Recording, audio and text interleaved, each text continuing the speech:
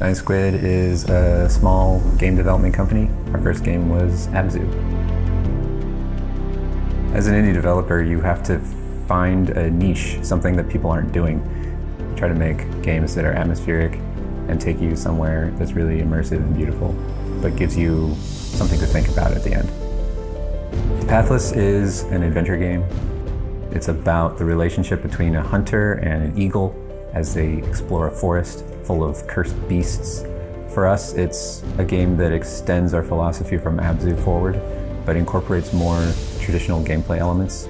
The Pathless has a focus on creating accessible controls. The controls are not a barrier for expressing yourself the way you want to as that character in the game. So in Abzu, it meant you could swim around freely, you could flip and turn upside down, and you never felt like you couldn't perform the behaviors you wanted to perform. And in Pathless, it's a similar thing, except the character now, instead of being a diver, the character's an archer. And the hunter doesn't have to think about aiming because she's an expert. So we don't want the player to have to think about aiming because we want them to feel like an expert. We want them to think about what are they shooting at and why are they shooting it. When we started Giant Squid, it was just me sitting in a room full of desks, and I had to figure out how to get a game up and running by myself. And I'm a visual person. I know a little bit of math, but I'm not a programmer. Our focus is on visuals as a first step to get that sense of atmosphere established very quickly, and doing that in Unreal Engine was straightforward. One of the things that makes Unreal really cool is that you can rapidly prototype. So you can use blueprints to get something working quickly without having to dig into the nitty-gritty of how it's implemented. And then beyond that, you can take those prototypes and then you can make native code. And because Unreal provides full access to the source code, you can really easily make it functional and performant and fast. As a studio, Giant Squid tends to do a lot of heavy shader development. We do a lot of custom shaders and crazy shader math. And the shader scripting tool in Unreal is perfect for that because it takes some of that burden off of the programmers and the tech art people and not have to write them all from first principles. Every single task that we think about, we have to think, is this going to be worth the cost of creating it? What tools do we use? What engine do we use? These are all things that in a small indie studio really have to think about a lot, because if you make the wrong choice, you might be done. Unreal Engine has been a great choice for us because it allows us to focus on developing our game rather than spending a lot of time trying to build an engine to make the game. Achieving the emotional connection with the characters or with other players or with the world is something that's very difficult to do, and it's difficult to articulate how to do it. One of the most surprising and rewarding elements of creating Abzu was that we received a lot of fan mail telling us that this game had given them an experience that moved them in a way that they weren't expecting. When the Pathless ships, we hope that we'll create another experience that brings that quality to players.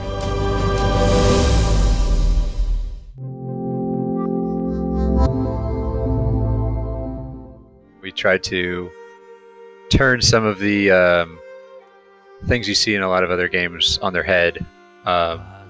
Take the things that made you remember that you're in a game out and focus on creating an atmosphere and letting you really be there, and focusing on that exploration. That was the thesis of the game for sure.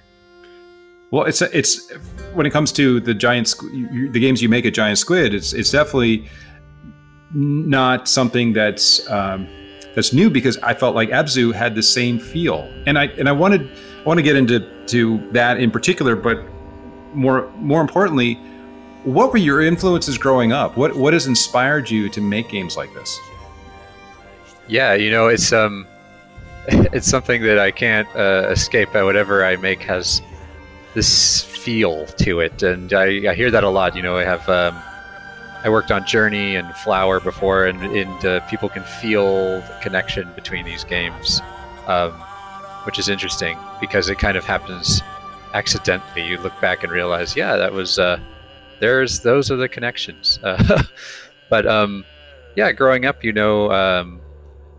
I was lucky enough to travel around the world with my family. Got to go to Europe and Mexico.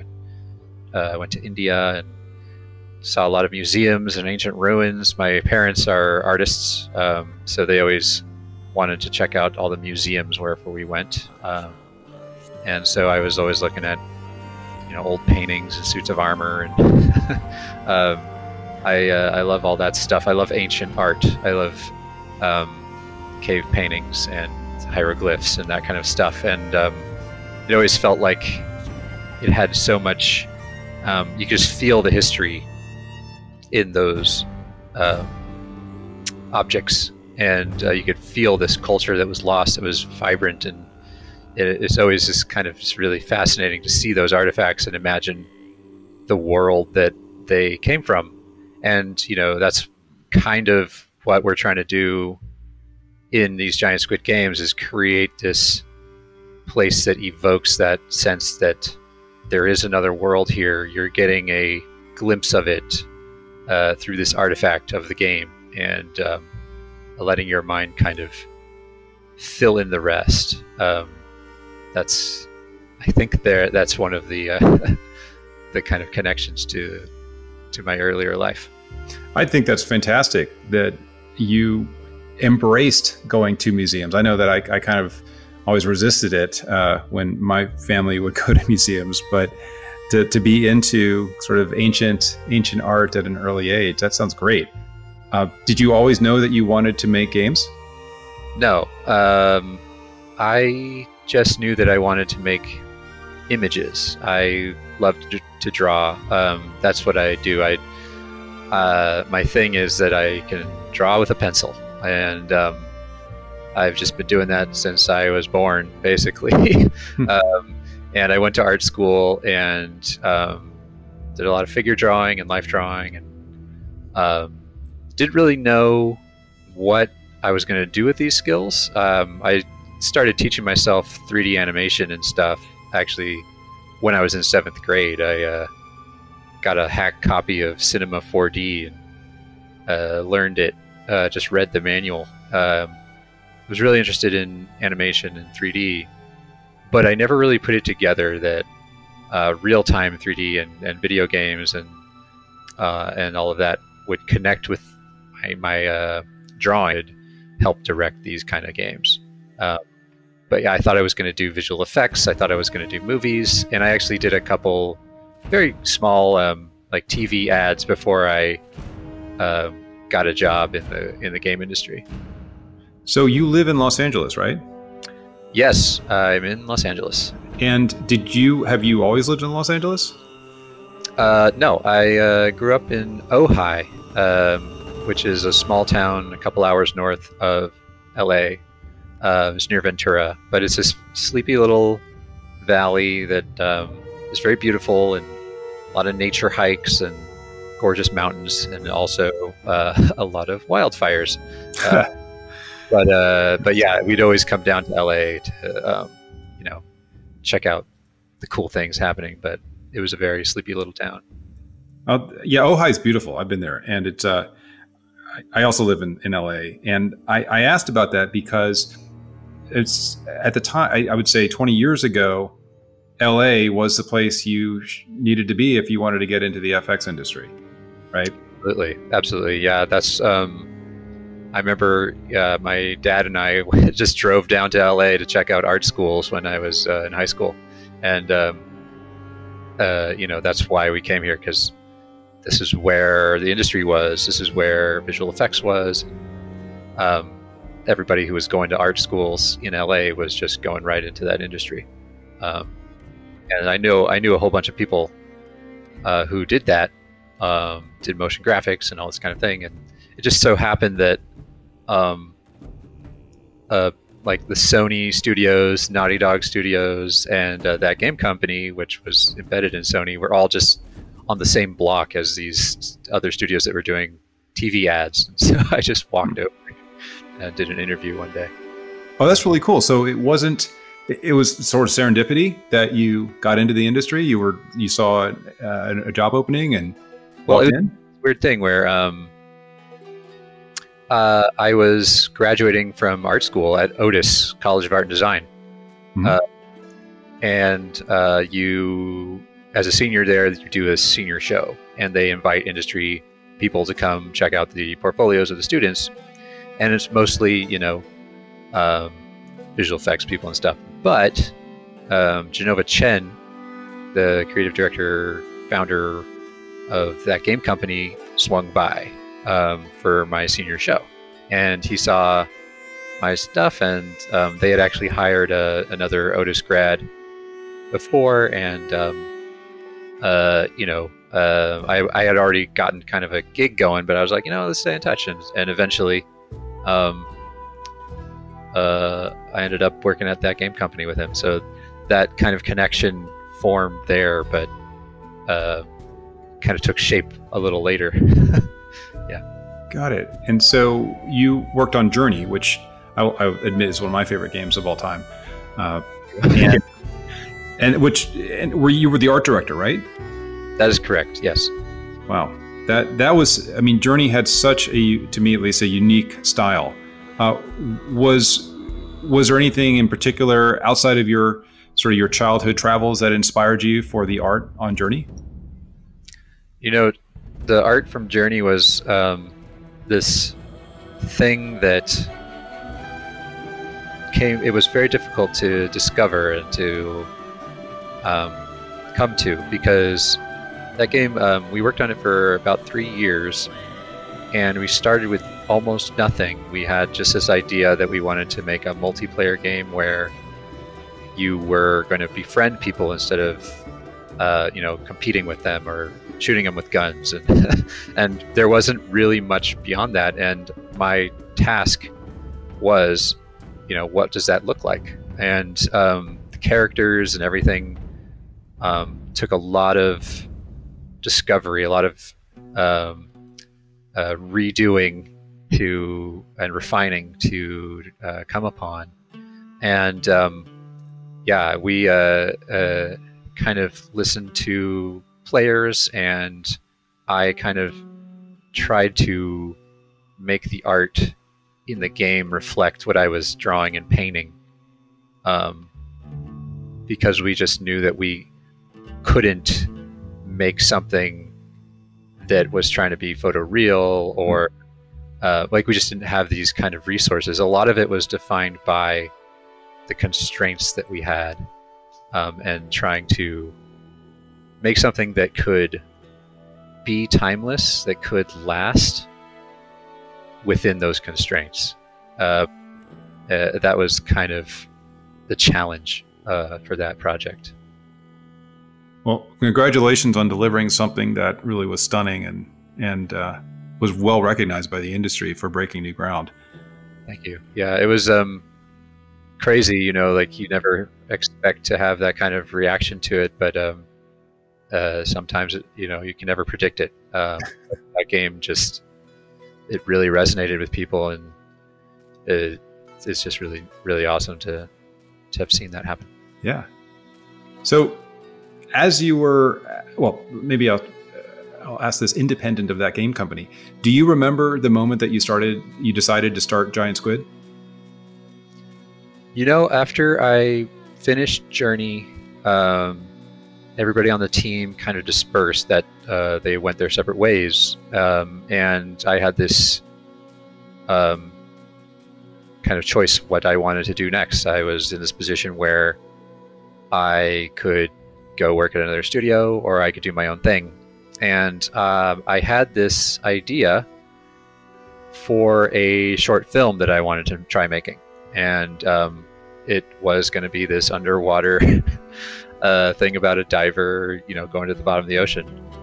Because I had these experiences as a scuba diver that were inspiring me to make this. And I did this little trailer for it, and a little animated short, okay, this is the concept piece. And I started showing it to some people I knew, and they all said, this is a video game, you got to make this a game. And I was like, I guess you're right. And eventually that was kind of the impetus for starting the studio to make that game, and to see if we could do it. And the the launch trailer for Abzu was basically a amped up version of that initial trailer that I had made. That was a beautiful. I remember that launch trailer. I remember it was unveiled at E3 during a press conference, wasn't it? That is correct. Yes. Yeah. It was, that was quite a break for us. As a kind of startup with no history or anything, to be able to get on the stage for a Sony press conference at E3, that was pretty much unheard of. So we really lucked out. Well, at that point, were you guys already in production, or was it early on in creating apps? Very early on. It was a lot earlier than we had planned to reveal it. And we had barely started making. We had the character controls, just in a prototype phase, and it was very much just a vision and a couple people thinking about it still. So. Okay, so here's a crazy question: how much earlier than the press conference had you come up with the name for Giant Squid? Oh, well, the name that came out earlier, a lot earlier. A lot earlier. Okay. Yeah. We had discovered we knew the idea of the game was going to be this underwater thing. It was supposed to be mysterious, and so what was an underwater mysterious thing that evoked that sense for the company? Now we're the squids. Got it. I only asked that just selfishly because when we were early on at Insomniac, we were Extreme Software, XTREME, and we were working on our first game, Disruptor, and we realized that we had an opportunity to show it at, I think it was the second E3 way back, and we had to change our name because another company actually was using Extreme and had dibs on it. So we had a couple weeks to figure out what our name was. So you guys sound like you were a lot more organized than we were. Yeah, we were thinking about it, and then after we kind of said, okay, this is going to be it, then I realized, like, oh my god, there's like a bunch of indie games with the word giant in their name. There's like Super Giant and Giant Sparrow, and there's also like Giant Bomb, and like there's like so many giant things. Oh no, but it's too late. That's funny. Well, it fits. I mean, Giant Squid's a great name. I actually didn't even think about Super Giant or any of the others. Giant Squid seems to work, and that's just me being subjective, but it's fun. So having started Giant Squid and gotten started on Abzu, you had made the transition from being an art director to now a creative director and head of your own studio. What was that transition like for you? It was a big jump, and I didn't really know quite what that meant. I had worked on Flower as an art director, but it was really my first game gig, and I learned a lot there, and then worked on Journey all the way through from start to finish, and as an art director. But it was a small team over at that game company, and everybody was doing a lot of things, and I was doing a lot more than just art direction. I was a level designer, I was an environment artist, animator, concept artist, and narrative designer. I mean, I did all of that stuff. And so all of that experience kind of handling a lot of things really helped. But, I hadn't managed a company. I had, directed programmers and hiring and all these kinds of things. And, we learned a lot in that process. And the main thing that happened was that it took us a long time to find the right people to join the team, and so that kind of delayed our ramp up, and the whole thing got a little squished at the end, a little bit crazy, and the scope of the game shifted and changed, and we realized that I was kind of a bottleneck. I loved to do all of those things that I had done on Journey, but now there was all these people who needed more from me. They needed more direction, and they needed, in addition to just needing animation files or the level to be done so they could prototype whatever. They also needed design docs and all this kind of thing. And so after we shipped Abzu, we had this conversation, which was like, okay, well, that was really hard. Why? And how can we make it so that you're less of a bottleneck, and what roles should we hire, and how can we change up the team's makeup to address that core issue?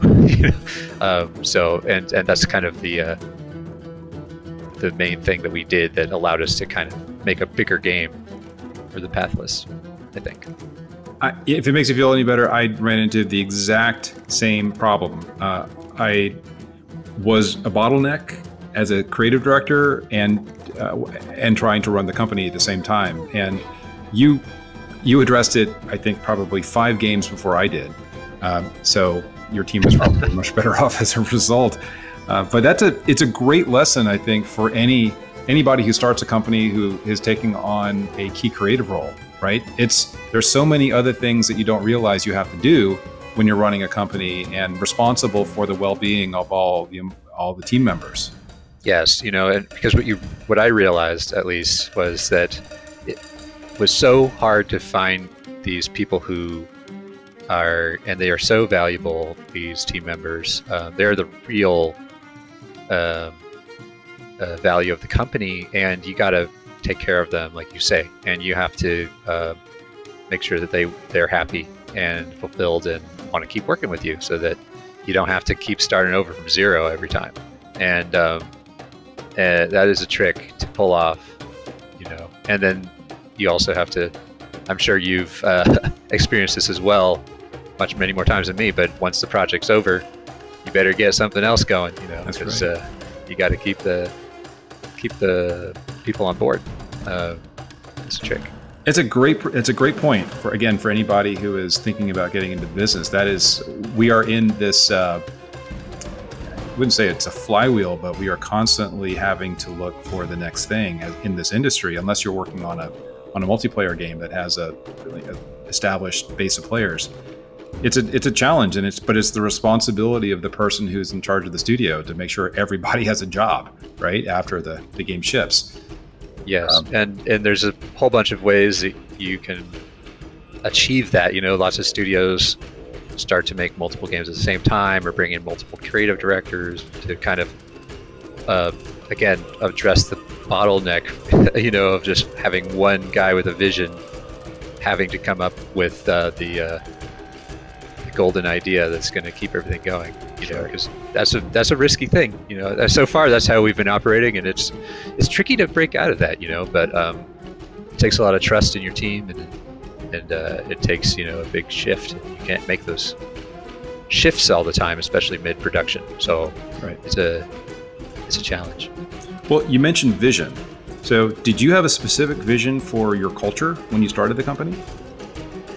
Yeah, I didn't really think about a vision for it in that way, but it really kind of was a key element, because when I was working at that game company, the culture there at that time, at least, was very difficult. It was a very there's a lot of angry people, a lot of arguing and yelling and emotion in that space, and it was trying.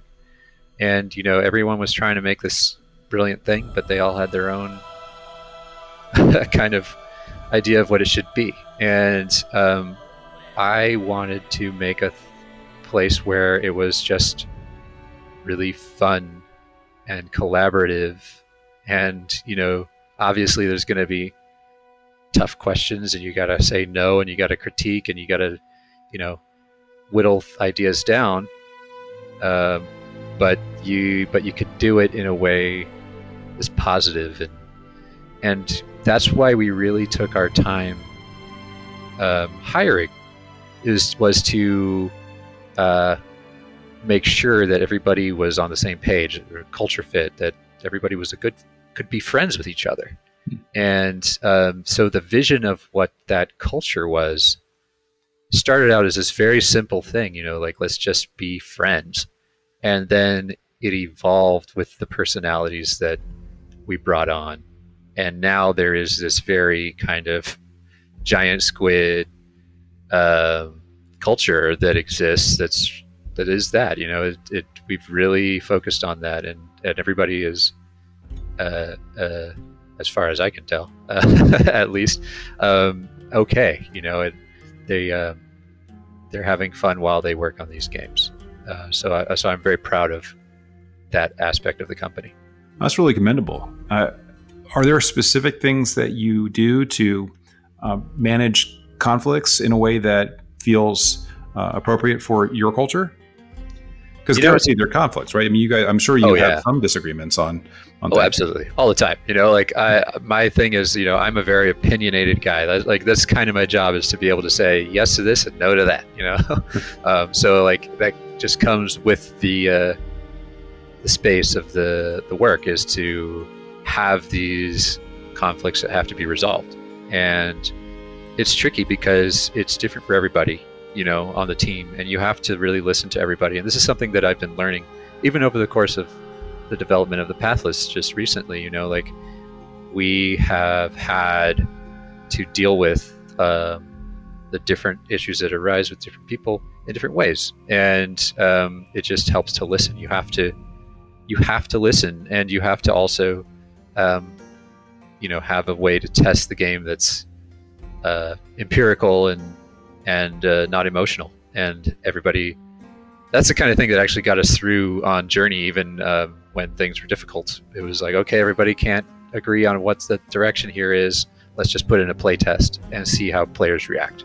And everybody can understand that if they don't get it, then it's not working, So you kind of have this final tool to get through the toughest disagreements. But it really helps to listen and check in with everybody, and I wasn't a real big fan of the one-on-ones and the kind of corporate idea of managing people. But we've started doing one-on-ones recently, and a lot of times I actually have other people help me do them, and then I talk to them about how it went. Because I think that some people can be more open if they're not talking directly to the boss, you know what I mean?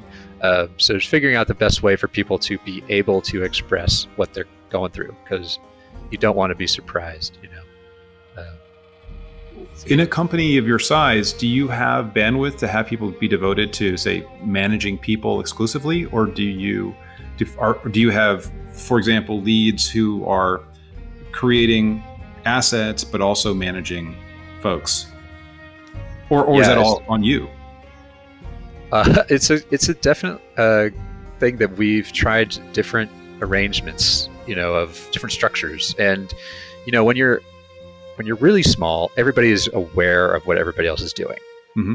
And depending on how tight your culture is, you can keep that up until a certain point. And even if your culture is fantastic, everybody's on the same page, at a certain number of people, you just can't keep it all in your head.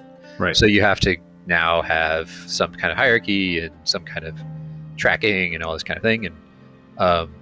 And what we've kind of realized happened during the development of Pathless, which was, a much bigger game than Abzu, was that I just couldn't handle keeping, directing every element of the game. And I would have to kind of delegate that direction a bit to some of my leads. And we kind of started to build this structure. And so now we've kind of had that same conversation we had at the end of Abzu, what's the changes that we need to make our lives easier next time. And we've kind of decided to that the next step of unbottlenecking the team against me is to delegate more of that direction. And luckily I've found these kind of great devs who I can trust, and to be able to do that. And so I just am able to say, okay, the prototype that we want to make is going to go for this, and I'll write up a design doc, and I'll write notes and draw concept art and all this kind of thing. And then they'll be able to help get a version of that to a certain state while I'm working on another part of the game. Then I'll check in on it, do critiques, and all that kind of thing. So that's kind of our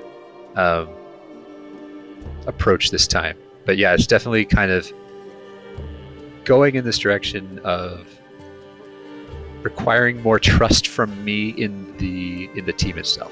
Mm-hmm. Yeah. Well, I wanted to reference where we are in terms of time.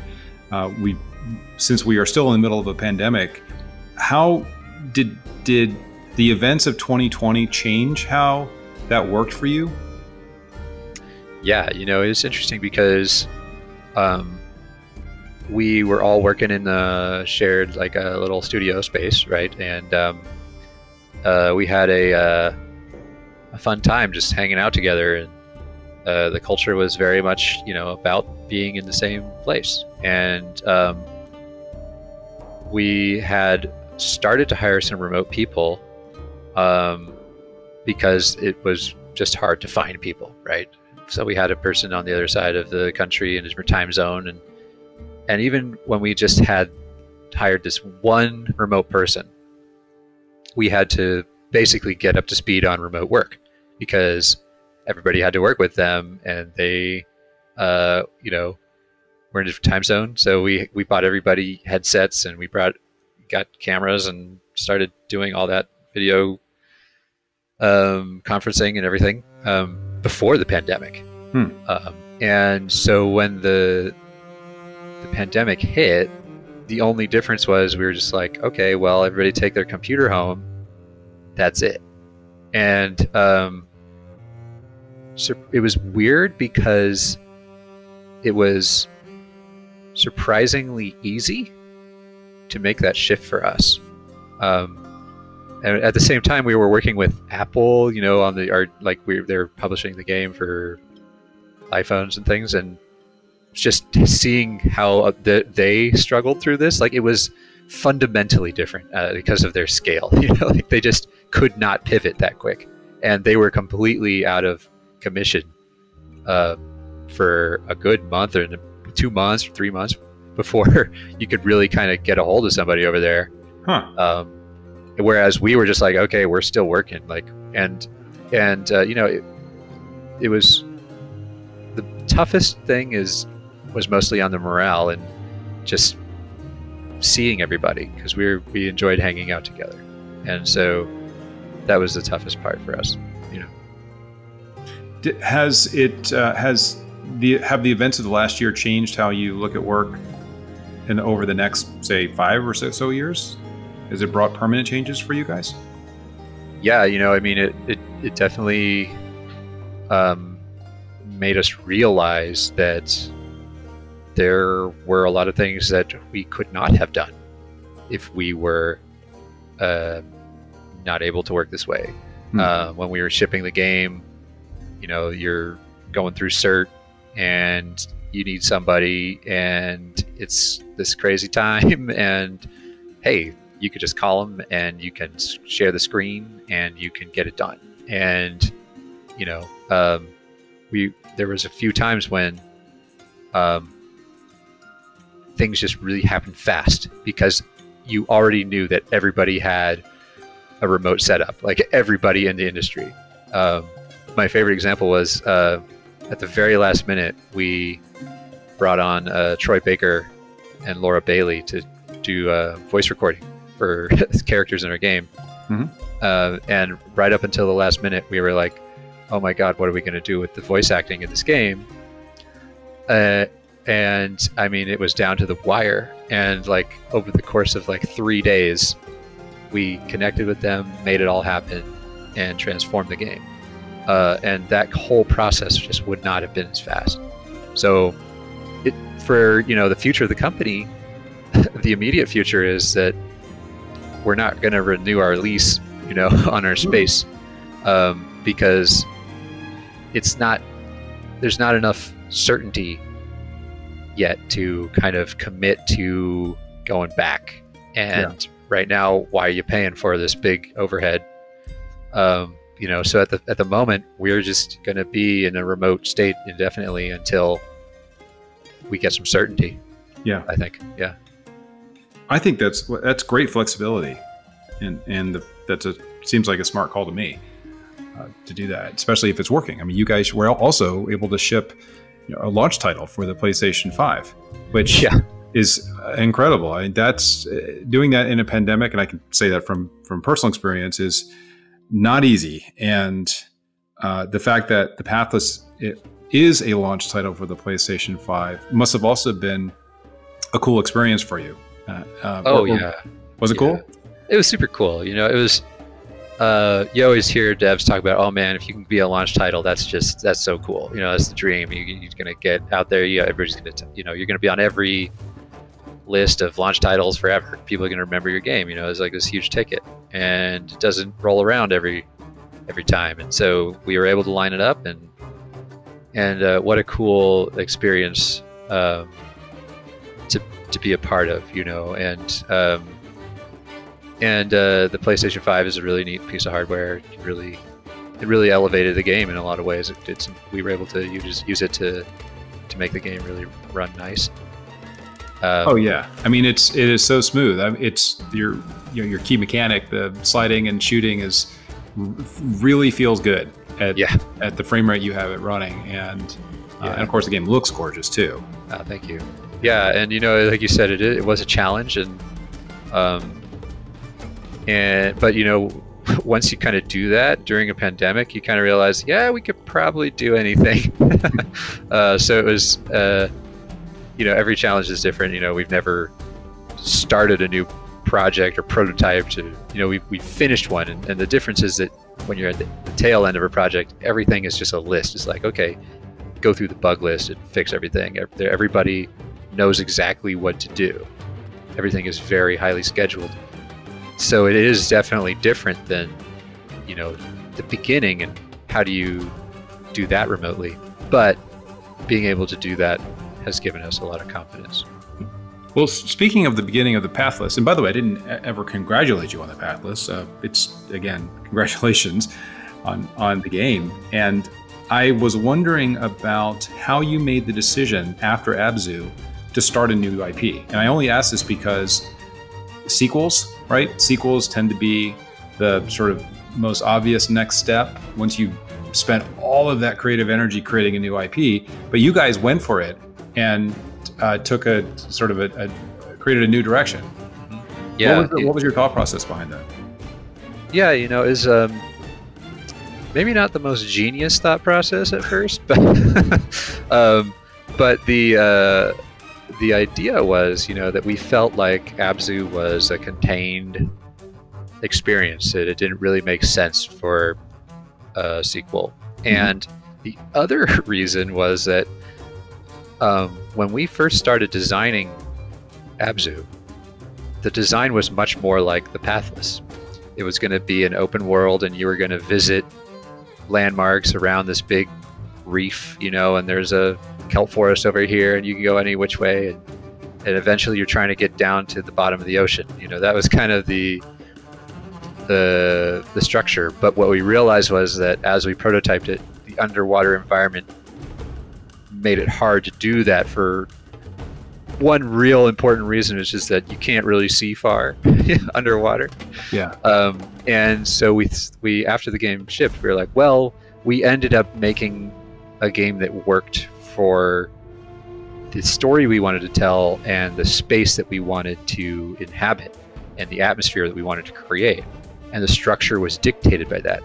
And then we were like, well, what if we wanted to, what would the atmosphere, what would the environment be that would make it easier to do the structure that we want to make?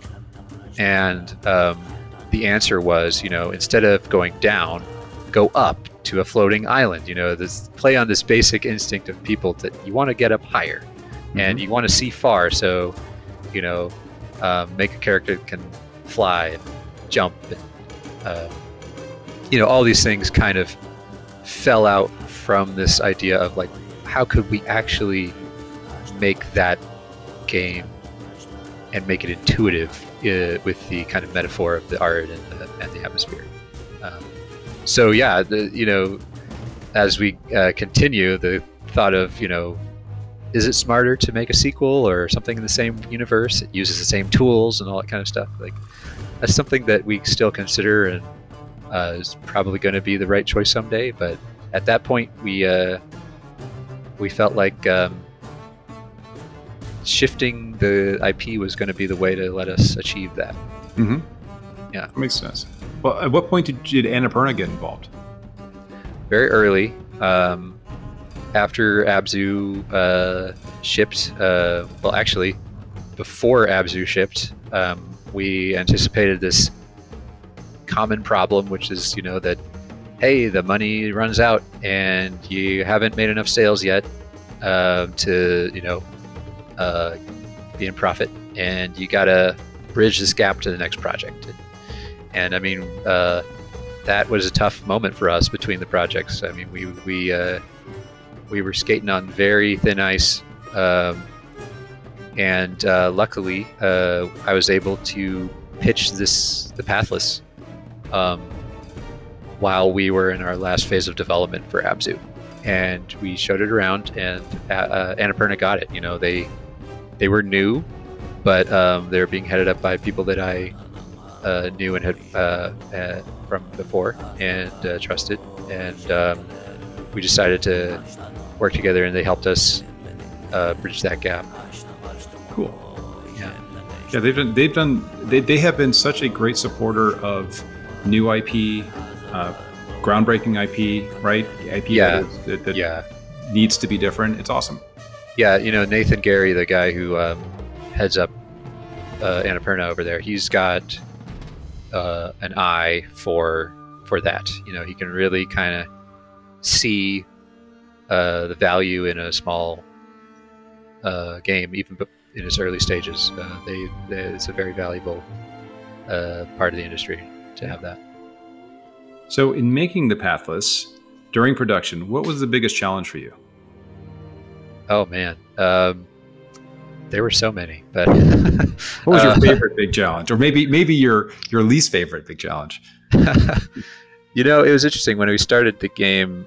I knew that it was going to be this shadowy forest, and I knew that there was going to be archery and this eagle, but we didn't know much more.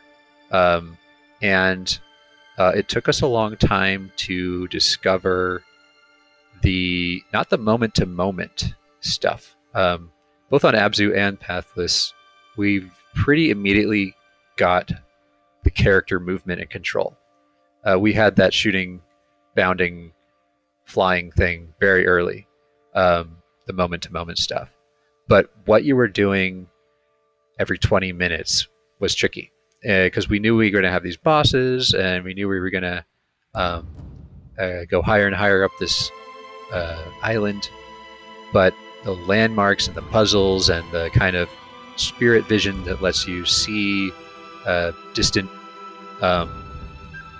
goals to go and check out came on very late, and we tried a whole lot of things to figure out that one, but it kind of became a signature element of the game that there's no map, that instead you are using the terrain itself to get up high and get on top of some tower or something and look out and figure out the mapping in the world. Your navigation is tied to the exploration in a really interesting way that's very different, and it kind of defined the way that you interact with this world and made it different than other open world structured games. So it was a big challenge, but it also became one of the coolest parts of the game.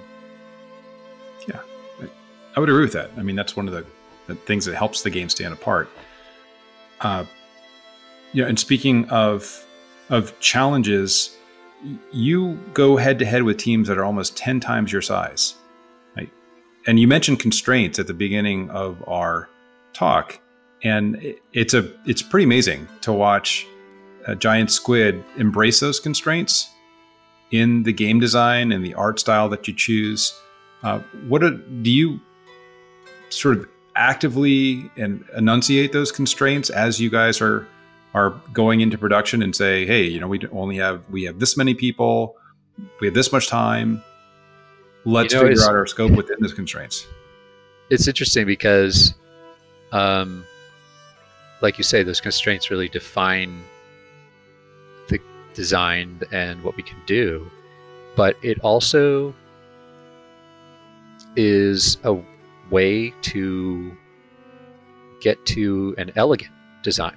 Mm-hmm. And I think that that's something that I really strive for, is to make it elegant, to make it as simple as it can possibly be and still express the full experience. And I think that there's a danger when those constraints aren't there, that it can become muddied, or it can become, there can be extraneous things in the game that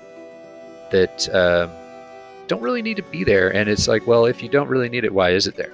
And and to me, you know, some of my favorite games that I grew up with, you know, Shadow of the Colossus, Ico, the Ueda games, they were big budget, big, you know, experience games, but very constrained as well, and elegant, and that was their strength. And so, you know, it's something that actually kind of got burned into me working at that game company, because they do that. They do say, you know what, these are the limits. These are, you know, that's a really cool thing you made, but you're gonna have to get rid of it because we're not going to be able to do that. You know, like that was kind of their workflow. Mm-hmm. When we started Giant Squid, my thing is, I'm the guy who kind of shoots for like the bigger scope version, and then the team kind of shoots me down. You know, I'm pushing the limit on, well, could we do something like this? You know, but at the same time, you know, I balance that with trying to find that the core and just letting only the elements that need to be there exist. So. I think it's great that the team is willing to say, hey, no, creative director, we need to pull back on this. I mean, I've been in that position, and it's sometimes people are intimidated. You know, I think it's true, and that's where the culture comes in. You know, I know that it can be tough to talk to me because I'm the boss man, and you know, I wasn't always the boss man. I was in that position too, so I know how it was, and I want to make it so that, you know, acknowledge that that's always going to be the case in some way, but make it so that it is possible that, you know, the people can talk to me, you know, and if they can't talk to me, talk to someone else. And are there any things that you do specifically to put people at ease and reassure them that it's okay to tell you no? You know, I just talk to people. I'll just, you know, like I'll talk to my animator about the game design. I'll talk to my game designer about the animation. I'll talk to everybody about everything, and concept artists about what they think about the feel, and because, you know, just to make it so that, you know, like I don't, like, even when we were in the same space, I didn't have my own office. I was just in one big room with everybody. I was just trying to make it feel like I'm just another person on the team, and, you know, I think that obviously there is a hierarchy, and I think that there's value to the hierarchy, so that there can be direction and there can be choices made that help limit the scope of what any one person on the team has to worry about. Mm-hmm. But at the same time, I'm accessible and the leads are accessible, and trying to just make sure that that is clear, you know, is really important. I agree. I mean, that's a great message to have, where, you know, we're always accessible. I think that for all of us as craftspeople, it is pretty easy to get so caught up that we forget that we may think we're accessible, but without reminders, most people may not be accessing us. That's true. And it does take a consistent effort, that you have to put in to make that happen, and got to do your best, I guess. Yeah. So I want to talk a little bit, just in the waning moments we have, about being an independent developer. And what do you think is different today about being an independent developer versus, say, 5 years ago? Oh, yeah, this is a great question. I think the biggest thing is that there's just so many more independent developers out there. And, which is fantastic. I remember people asking me this question, back when I was working on Journey, and the answer was, well, it's amazing because there's so much room for new ideas and new people to come in, and now it's like, hey, everybody's made it. People are able to make video games, and that's so cool. I was always advocating for that, and now there's a lot of really great tools that are free, and the question now is, how do you make your game say something worthwhile? Because it's not just a matter of standing out, which of course is super important, especially when, like you say, you go up against teams 10 times your size. You got to have something that makes you competitive, but at the same time, the space is full of people who are doing smaller things, and that allows them to do more creative things and say interesting things. And so I think that the question now is, what are you going to say? Mm-hmm. Because the world needs some help. It needs some advice. It needs some direction and some guidance and some help. And I think that video games, their great power is to make a connection with people, and they can say something, and they can affect people. And so, that's what we're always trying to think about. What is worth saying? I think that is an absolutely wonderful note to conclude on. I can't think of a stronger statement, frankly. Seriously, I hope that any person who is interested in getting into development or becoming a creative director can think about those words and answer them for themselves, because it'll make our industry, a better place and have a more positive impact on the world. Yeah, I think when I think about the games that I grew up with, they influenced who I am today, and as developers, that's what we're making for people who are playing them as kids now. It's going to make people who they are. Well, very cool. If people have questions for you, are you active on social media? Yes, I am. I mean, I don't speak too much, but I will respond to people on Twitter, and we've got a Discord where we're kind of building our community as well around our games. Okay. What is your Twitter handle? @Matt_Nava. Okay. Well, great. Well, Matt, thank you so much for taking the time. This has been a lot of fun. Yeah, absolutely. Really nice to talk to you. Thanks a lot. Connection without words. How a video game can be an art experience.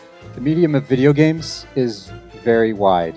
It ranges from experiences of epic escapist fantasy to these mind-numbing, addictive diversions on your phone. But the video game medium can offer another kind of experience, an art experience. And you might not know about this kind of game. You might know about these kinds of games, but there's another type, and they've been there all along, from the very beginning. There are these games that give you a very different kind of experience. And I've worked on 3 games as a art director and a creative director. Flower, Journey, and Abzu. And these games have been called art games. But what is the art experience? What does art do for us? And can a video game be art? Can it give you an art experience? Today I'm going to tell you about the game that I worked on called Journey. This is a game that takes place in the desert. You are a wanderer who is journeying towards a mountain in the distance.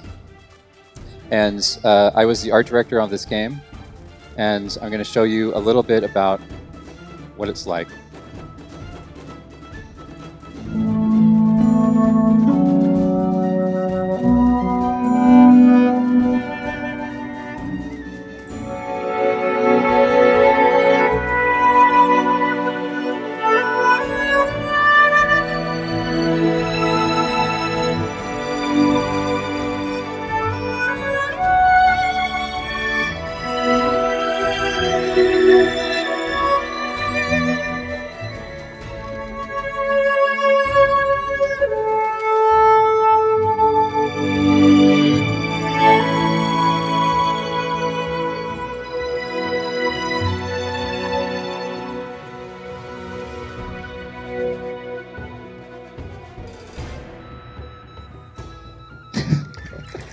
Thank you.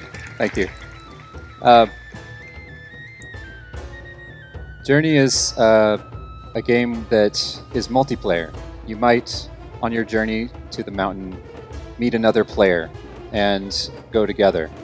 But the game started from one simple question.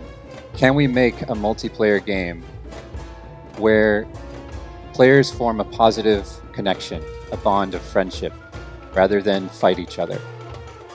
And everything in this game was built to allow players to form a connection despite their cultural identity. We wanted to make it so that no matter what the player's ethnicity, age, gender, or race, they could befriend each other in this game. The desert is a symbol of desolation and isolation, loneliness. And we chose the desert as a location for this journey because of that. The relationship of players is highlighted. When you find another player in the desert, it becomes more meaningful. And one of the most important things to create a bond between these players was to create the right character design. And the character design was something that I worked on a long time. It went through a bunch of different iterations. And the first thing that we knew we had to do to create this connection was to remove cultural barriers. And the largest cultural barrier is language. So the first character design I did covered the mouth so that he couldn't speak. Journey has no words, no language. But the character needed a mask. We needed to take away more detail to hide the ethnicity of the character. So I started to do designs like this. And I thought that it might be better if the design was more complex, if it had more detail. So I created characters with ribbons and all sorts of things. And we had a very small team, only 8 people at the beginning. And the programmers saw this design and they said, this is too complex. We can't animate this with our team. It's too hard. This character was in the game for 1 day, and we took him out. But my response was, what if I try something even more complex? And they weren't so happy about this. I tried to add more arms and more ribbons, and it was insane. We could not create this character. And what we found was that when we played the game with people, when they saw all these arms, they wanted to use them to punch each other, which is exactly the opposite of what we wanted the players to do, form a connection. So that what I did was I took the arms off. That's why the character has no arms. And this worked so well that I thought maybe I need to take more away. So I tried taking away the legs. I even tried taking away the head. All we had was a kite. And that was too much. So we ended up with this. And this character becomes a vessel for the player. It's a character that's very easy to project yourself into because it lacks ethnicity or gender. And it made it so that players could really become a part of the game. And the desert was also very important in this regard. It's so blank and so pure that it can become an analogy for many kinds of adventures, many kinds of personal journeys. So we had this setting and we had this character, but we needed to tell a story for these characters and these players to experience together so that they could have this bond. And we wanted to tell a universal story, one that anyone could understand and relate to. But we had no words, we had no language. So instead, we had to use color to tell our story. And this is the first version of Journey's script. It was just a sequence of colors representing moods. And I expanded on that to create these sensations of light in the environment, this idea of the atmospheres that you would go through. And this becomes a narrative just by having this sequence of color. You have emotional lows and highs, and it becomes an adventure.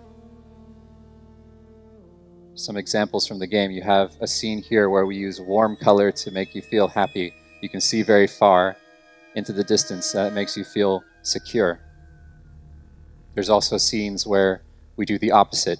It's very scary and dark, and you can't see far at all. That makes the player physically scared. And as the players go towards this mountain in the distance, they encounter dangers. There's powerful enemies they have to avoid, and environmental dangers, winds and snow, that they have to overcome together. And they have a bond of friendship that's tested. But at the end, once you get past those trials, we reach this clear mountain sky. And I use blue as the sky color here as a reward for the player. I saved this color to the end just to reward the player with this bright breath of fresh air. There were scenes before in the earlier parts of the game where I could have used a blue sky, but I used green instead to save that color for the end, that blue. And at the end of the game, there's a moment where you know that once you walk past this light, it will be over. The journey will end. And one of the most powerful things we chose to do was to let players choose to walk past that point together. And they don't have to. They can wait and they can play with each other before they go into the light as long as they want. So by choosing to end their journey, they accept that the journey is over. They accept this journey for what it is. And it becomes a very powerful narrative told without words. So we had this story, but was what we made an art experience? What is an art experience? What does art do for us? This is me when I was 11 years old, drawing in a museum.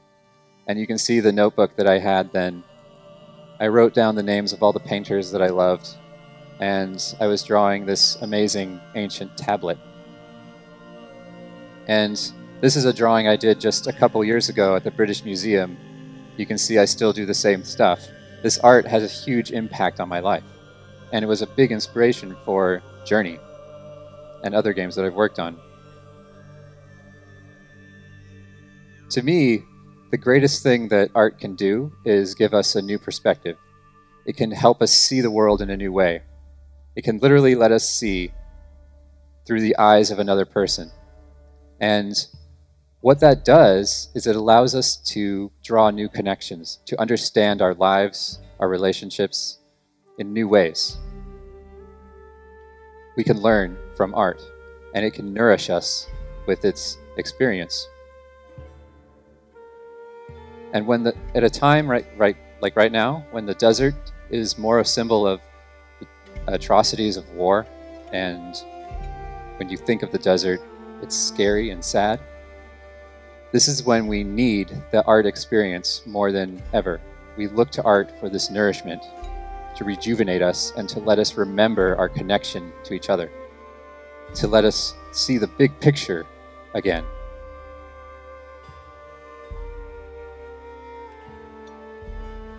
the impact of Journey. When Journey shipped, it was met with critical acclaim.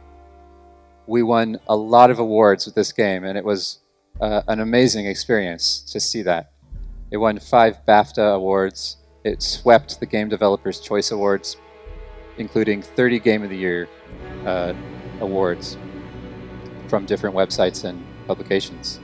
But the most powerful response to the game for us as developers was the response of the fans. This is fan-created art. People were inspired to create pictures, paintings based on this game and how it affected them. There's entire websites dedicated to sharing this art created completely by fans that still are being contributed today. And it shows you the power of video games as a medium to tell a powerful, powerful story. Games have this unique property of interaction that really brings people into the experience in a unique way. We heard from a teacher who incorporated Journey into their classroom as a prompt for a narrative writing class with 11 and 10-year-old students. And they wrote little poems based on the game as they watched one of the students play. And what they found was that a lot of the students wrote about the game in the first person, even though the game is a third-person perspective. This is one of them.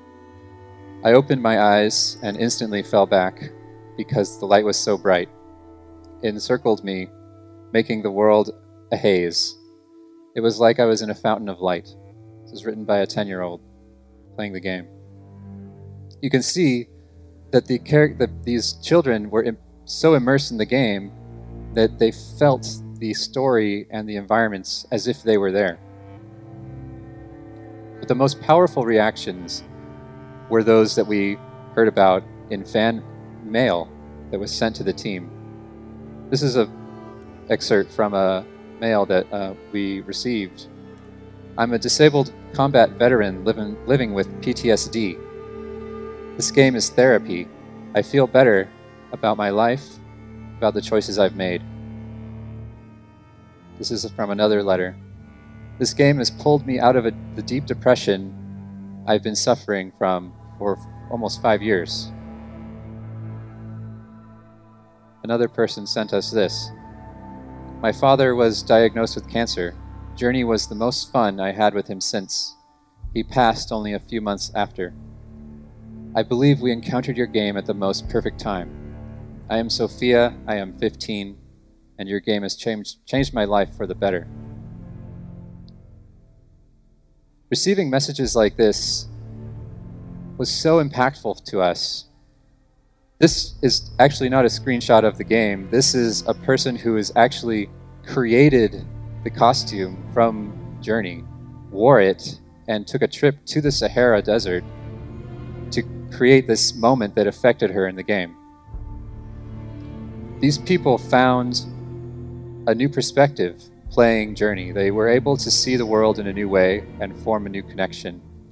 They were able to have an art experience by playing this game. And in that way, this video game created an art experience. So thank you.